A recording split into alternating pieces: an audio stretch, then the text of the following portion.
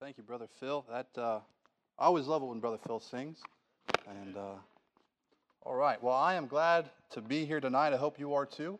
And we'll just get right into it. And so I'm very grateful, very excited to be here. Thankful to our pastor for allowing me to speak in his place. I'm sure most of you guys know me, and Brother Wally kind of introduced me again. But my name is Max. I got saved when I was around 17 years old. The Lord led me to this church through basketball and softball in around 2017, and then I was baptized in January of 18, and since then have been sincerely trying to do what God's asked me to since then. Now I'm the bus director for our bus ministry. I teach 5th and 6th Children's Church, like he said, and I lead the Vacation Bible School site here at church. And I don't know about you and your life, but I really had no idea what the Lord was going to have for me these past 5 years. But I can say that everything He's had for me has been wonderful, far better than what I ever could have imagined. And so, I mean, a couple of years ago when I first taught, I never would have thought I would have ever stood up here and taught people. Never would have thought I would have been the kind of person to speak in a crowd, let alone preach the Bible. And so very excited to share tonight what the Lord's put on my heart for everyone. And it's interesting what the Lord's put on my heart because if you were here Sunday night, you kind of are going to hear a similar message. It's going to be different, but we're actually using the same exact text that Brother Josh used Sunday night. And so if you were here last Sunday night, the Lord has given you an opportunity to test yourself. Did you really listen to what he preached? Did you really apply it to your life on Monday and Tuesday and today? Or did you already forget what he taught about? Do you even remember? So tonight we're going to test that. But Brother Josh, he focused on a different aspect of the text, what I'm going to be teaching on tonight. But still makes you think, our God is an eternal God. And the Bible is an eternal book. It's going to last forever. And it's been complete for the last 2,000 years. And over the course of the last 2,000 years, every day or every week, for sure every week, but I would venture to say at least every day, someone was creating a message, someone was preaching a message on this Bible, this same Bible that we have. And for 2,000 years, we haven't run out of messages to preach. We haven't run out of lessons to teach. And so tonight, we're going to hear another lesson from the same exact text, but we're going to pull a little bit something different out of it. Not going to be something brand new, not going to be something crazy that I made up. It's going to be still the Bible. It's still going to be God's Word, but a little bit different application. So I don't know what your family likes to do in the evenings. Maybe you guys like to go on a walk, a nice walk, at least when it's not 90 degrees out and crazy humid. Maybe you guys, gather up at the dinner table and play a board game every night or something like that. Maybe you guys like to wind down with a nice TV show before you go to bed. For my house, and really it's just me and Alicia, you guys, that's all our house is right now. But for my house, we tend to just watch a quick YouTube video on some weird theory on a video game or a show we like, or we'll watch just a regular show, or we'll play a video game to kind of wind down the day. And lately, we've been watching a show that I never saw growing up, but have really come to enjoy a lot. And we've been watching Storm Chasers. And it's been exciting. I don't know if anyone here has ever seen Storm Chasers, but it's a pretty crazy show. Basically, it's about tornadoes and the people that go and chase those tornadoes, storm chasers. And so it kind of makes sense. But basically, in the show, you're watching monster tornadoes wreck towns, wreck houses, or just, go right in open fields. And it's crazy. It's awesome seeing just the power of the storm, jaw-dropping. But the other part of the show that makes it really interesting is the people that it follows. Like the name implies, the storm chasers themselves are the subjects of the show. They have a couple of different teams, and some that are some that are fun to watch, some that are boring and annoying. But basically, the main characters of the show, they're meteorologists who chase the storms in hopes of hoping to record amazing video of the storms happening and groundbreaking data on the wind speed, all that kind of stuff. And these teams of researchers, they chase the storms, one, because they're awesome. Imagine you're in an armored car and you can just drive right into a tornado. I don't know who wouldn't want to do that. That sounds crazy awesome. I mean, you're not going to die. You're in an armored car, and just, I mean, I don't know. I've never been close to one, and so being able to be, that'd be pretty cool. So they want to record them because they're awesome, and they want to gain the valuable data to aid in the advancement of early warning detection systems, basically to decrease the amount of time from when a storm is forming. You know, you see that wall cloud, you see the funnel starting to come when it's forming, and when the sirens in a town are going off. They want to decrease the amount of time that it takes from, or maybe the increase, I don't know. Whatever, you know what I'm saying. They want to make it longer to where a storm's not on the ground and earlier. You get it, right? And so they want the sirens to go off earlier is basically what they're trying to do. And so they want to save lives along with witnessing the mighty power of God in a storm. And that's why they chase. They want to warn people of the danger that's coming. And they want to make sure as many people as possible will take shelter and survive the storm. And that made me think of something in the Bible. If you're here Sunday night, maybe it's making you think of something too. Did you know that God has commanded someone to be on the lookout? Just like these storm chasers, they watch and wait and to warn people of the danger that's coming. God has commanded us to watch and warn about a different danger that's coming.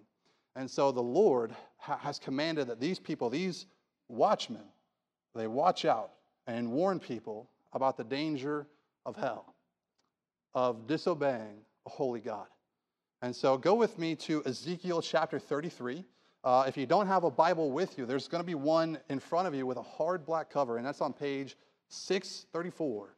And so I'd encourage everyone who can to grab a Bible, follow along in God's Word, so you're not just having to listen to me, you can read along as well. And so page 634, if you're grabbing a black one, I don't know if you got a different kind besides the Schofield. So, all right. So, what does the Lord say about being on the lookout, about watching for the danger ahead? So we're going to be in Ezekiel chapter 33, starting in verse 1. The Bible says, "Again, the word of the Lord came unto me," and that's Ezekiel's talking, saying, so this is God saying it, "Son of man, speak to the children of thy people, and say unto them, when I bring the sword upon a land, if the people of the land take a man of their coasts, and set him for their watchman, if, when he seeth the sword come upon the land, he blow the trumpet, and warn the people, then whosoever heareth the sound of the trumpet, and taketh not warning, if the sword come and take him away, his blood shall be upon his own head. He heard the sound of the trumpet, took not warning, his blood shall be upon him. But he that taketh warning shall deliver his soul. But if the watchman see the sword come, blow not the trumpet, and the people be not warned, if the sword come and take any person from among them, he is taken away in his iniquity, but his blood will I require at the watchman's hand.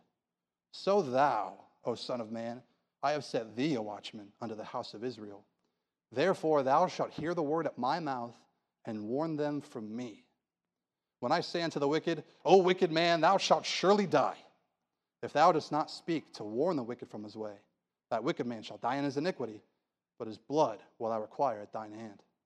Nevertheless, if thou warn the wicked of his way to turn from it, if he do not turn from his way, he shall die in his iniquity, but thou hast delivered thy soul. Therefore, O thou son of man, speak unto the house of Israel. Thus you speak, saying, if our transgressions and our sins be upon us, and we pine away in them, how should we then live? Say unto them, as I live, saith the Lord God, I have no pleasure in the death of the wicked, but that the wicked turn from his way and live. Turn ye from your evil ways, for why will ye die, O house of Israel? All right, so we see here that God has commanded a watchman be set forth.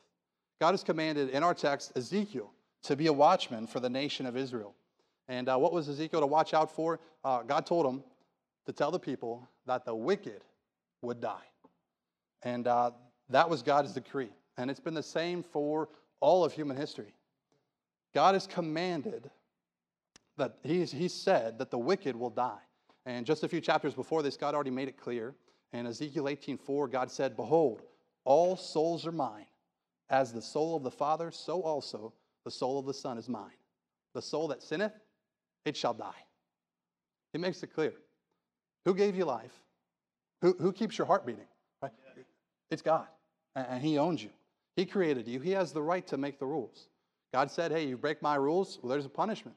And God chose that punishment for rule breaking to be death. And not just a physical death, but a spiritual death as well. And if you die, and let's say somehow miraculously, you only told one lie your entire life, somehow, only told one lie your entire life, you've still fallen short of a holy God. You still have wickedness that must be paid for. The Bible makes it clear that all liars shall have their part in the lake of fire. All. And no good that you could ever do would take away a single sin. Even if you only lied one time, and then the rest of your life you spent all your time and your money, and you were volunteering at a youth center, and you were giving money to the poor, you were giving water bottles to people who were thirsty, right? Even if you did all that, all these good and right things, what does God have to say about it? Does God say that's going to help your case? Well, look down at the first part of verse 12 in Ezekiel 33. Verse 12, it says, and this is still God talking, He says, therefore, thou son of man, say unto the children of thy people, the righteousness of the righteous shall not deliver him in the day of his transgression. Doesn't matter how much good you do. Doesn't matter how kind you are, how much of a good person you are. In God's sight, there ain't none good but God. God will never look at all the good things of your life and say, oh, you let that many old ladies across the street? Come on in, dude. Come into my place where there's no sin and there's no pain and there's no death.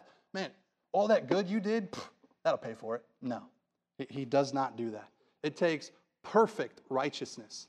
We must be holy, without sin, perfect and complete in order to go to heaven. And we can't do that on our own. God's watchman was commanded to speak. What was his message again? Look at verse 11. God says, say unto them, as I live, saith the Lord God, I have no pleasure in the death of the wicked, but that the wicked turn from his way and live. Turn ye from your evil ways, for why will ye die, O house of Israel?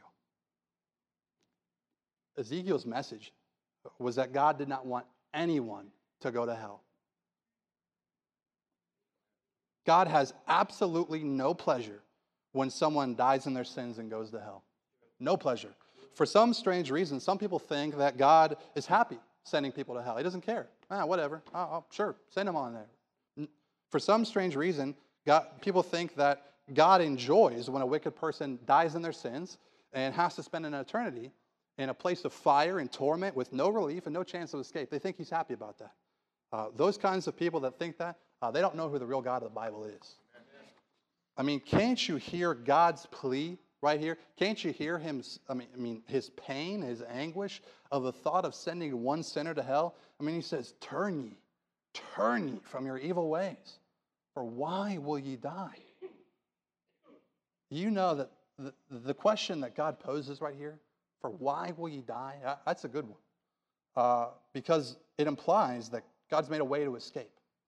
He's made a way to escape death and hell. And Ezekiel was commanded to speak. He must be a faithful watchman. But a faithful watchman doesn't just tell you the first half of the message. He warns you of the danger, yes. But he also warns you of how to escape it. How can you escape the danger? Those storm chasers, they don't just call into 911 when they see a tornado on the ground. They're like, hey, a tornado's on the ground. Good luck. And they don't do that. Right? They tell them, hey, it's heading northwest, headed towards this town. It's a massive, dangerous tornado. Look out, turn those sirens on. Right? They tell them what direction it's heading. They tell them about it. God's watchmen are supposed to do the same thing. Tell them about the danger and tell them how to escape. And what's the way to escape God's wrath? How can anyone escape an omnipresent, all-powerful God? How can you escape His wrath? If God takes no pleasure in the death of the wicked, what has He done to make the wicked righteous? God gave the answer. He came Himself. He lived a perfect life. Jesus Christ of Nazareth is God Himself. He lived a perfect life. Suffered a terrible death, died on the cross in your place, and rose again from the dead. He paid the price that God commanded for sin. And now, because he's alive, he offers a free gift of living forever, eternal life, if you'd humble yourself and you'd put your faith and trust in him. That's to any person. Doesn't matter who you are. Any person can choose to put their faith in Jesus alone and be saved. That's a promise. This is the message of the watchman. This is the message of every true watchman.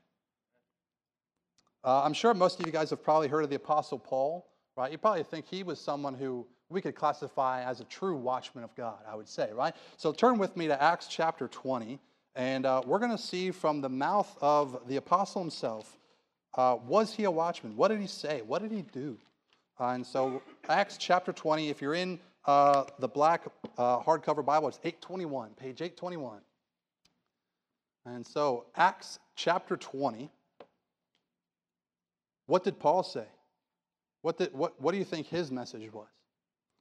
Well, we're going to start in verse 18 of Acts chapter 20, and the Bible says, and when they were come to him, and so that's the elders of the church of Ephesus, when they were come to Paul, he said unto them, so this is Paul talking, ye know, from the first day that I came unto you, or that I came into Asia, after what manner I have been with you at all seasons, serving the Lord with all humility of mind, and with many tears and temptations which befell me by the lying in wait of the Jews, and how I kept back nothing that was profitable unto you, but have showed you, and have taught you publicly, and from house to house, testifying both to the Jews and also to the Greeks, here it is, repentance toward God and faith toward our Lord Jesus Christ. The message of every watchman is this: turn from your sin and turn to Jesus. This simple message is one that God has been sending out for all of history. Turn from your wicked ways and turn to Christ. He's the only way you can have forgiveness. He's the only way to God. You must repent of your sin, turn from your sin, and believe in Jesus. Have you ever done that? It's a question. Have you ever done that? Have you ever personally humbled yourself before God, confessed your sin, and asked Jesus to save you? If you haven't, if you're not sure, if you've never done that, I plead with you tonight. Turn to Jesus. He's the only way you'll be able to escape the fire of hell. Hell is real. It's not some made-up place that old men created. No, hell is real. And anyone who dies in their sins is on their way. It's only through Jesus that you can be saved. No good works. Only simple faith in Christ. Doesn't take fancy words to ask Jesus to save you. It doesn't take knowing everything about the Bible. It takes faith. Faith like a little child to say, God, have mercy on me, a sinner. Turn to Jesus, please. And so, this evening, did you know that God has called you to be a watchman? This job was not for Ezekiel alone. Did you know that God has commanded, if you're saved, you personally to go and tell other people about the danger coming? Amen. Jesus has commanded us to spread the message of salvation. If you want some examples, how about in Mark 16:15, where Jesus says, go ye into all the world, preach the gospel to every creature. Is that not good enough for you? Okay. How about Matthew 28 and verse 19, where Jesus again commands his disciples to go ye. Tells them to go. Or maybe, how about this? In Luke 24, 46 and 47, it says, and said unto them as Jesus, he says, thus it is written, thus it behoved Christ to suffer and to rise from the dead the third day, and that repentance and remission of sins should be preached in his name among all nations. The command is clear. Jesus has commanded every one of his disciples to be a watchman, to warn those around them of the danger that's coming. Do you do that? Do you ever do that? Have you ever tried to warn your family about the danger coming? You should. Why haven't you? Have you ever tried to warn your coworkers about the danger that's coming? You should. Why haven't you? Why have you been too scared to act? Too scared of what might happen if you are kind and loving and not just live like a Christian, but speak like one? Why have you been too scared? Why have you been scared to speak? God has given the command. We're required to fulfill the call. And remember, our job as a watchman is to warn and show people that a danger is coming and there's a way to escape it. Listen, but our command to speak doesn't mean they're always going to listen. Now, you guys know me. Well, if you go here, you know me. You know what I ask for prayer about every week. Just because they haven't listened to the warning yet, they haven't listened to the message, does that mean I should stop asking for the message to sink in? Should I stop and just give up at the first sign of resistance? Should you? I'm not saying we gotta shove it down their throat, but is there no time for prayer? I mean, Brother Josh talked about watch, look out, warn, and pray. I mean, do you ever spend time in prayer for those who are living wrong? Let's say they're not saved. Let's say they're doing things that are going to lead them down a bad road. Hey, you're commanded to watch out. Do you warn them and then do you pray for them? That message from God would sink in? That God would break up their hard heart? That they listen? Do you? I don't know. Is there no time to simply spend with them? Show them through your life that there is peace and joy unlike anything else when you're faithful to Christ. God hasn't only commanded the prophets in Ezekiel's time. He hasn't only commanded the preachers today. God has commanded every believer to go and share what he's done for them in the circle of their life. Pastor can't talk to everyone we know. I've been wishing Brother Wally would just live with me so that he could just talk to my whole family, everyone that I know. He's way better at it than me, right? But he can't do it. He can't talk to everyone that I know. Everyone you know is not going to come to church.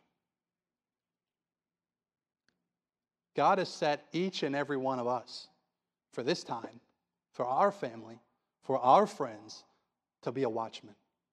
To warn them of the danger of hell. To warn them of the wrath of God that's abiding on them as they continue to reject Christ. To warn them that the path you're going down, sir, it's not going to lead you right. It's not going to lead your marriage good. It's not going to help your kids in the end. Whatever the message is, we know the truth. We know what the message is, and yet we refuse to speak. God has commanded you to be a watchman. Will you answer his call? Will you be the watchman that he needs you to be? Why not? What are you afraid of? Why are you afraid to live sold out for Christ? Why are you afraid to give yourself wholly over to the cause of Christ? Why are you afraid to come to church more? Why are you afraid to come back on Sunday night? Why do we love our sin? Why do I desperately cling to my own wicked sin when I know it's wrong? Why? Why can't we just be the watchman? Why can't we be who God's asked us, commanded us to be? God's question back in Ezekiel was an easy one. Why will you die? Why? For what for? What for? What are you going to die for? Why are you going to die and go to hell? What's so important to you that you're going to cling on to that sin, say, I'd rather go to hell than forsake it and ask Jesus to save me? Why? Why will you die? You don't have to. God's made a way. He's paid the price. Jesus has paid it all. Why will you die? Why will we? Why? If you're saved, why? Why will you continue in sin? Why would you keep going the way you are, not living with the power of God in your life, not living with the fullness of the Spirit, not living with the fruit of the Spirit? Why? If you're a teenager, why not? You can do it. If you're young, if you're old, you can do it. If you're saved, God's given you the power. Why? Why would you not turn from your wicked ways too? We need to turn from our wicked ways. I'm saved and I need to turn from my wicked ways. I need to turn to Jesus. Wicked complacency, pride, laziness, selfishness. You need to turn from that. Choose. Make the choice to be the watchman God's commanded you be. God has set you a watchman for those in the circle of your life. We must turn from our wicked ways so that they can live. I'm not sure if you guys have heard of the boy who cried wolf. Pretty common story, I'd say. But essentially, if you haven't, for some reason, haven't heard of this boy, Basically, he would shout, warn to this town that a danger was coming. Hey, there's a wolf coming. It's going to eat you. Better watch out. And then every time, there's no wolf. One day, wolf actually came to his village. Boy saw it, ran back, said, hey, guys, a wolf is coming. I'm telling you, he's coming. He's going to eat you. And no one listened. No one believed because of the terrible way that he lived his life. This time, his message was true, but no one listened to the warning. How many Christians in this church house tonight are living like the boy who cried wolf? How many of us say, oh, hey, I'm a Christian. Jesus is the only way. But we live like there's no real danger. Like there's no real danger of the people around us going to hell. Like there's no real danger of the consequences of living in sin if you're a child of God. There's consequences.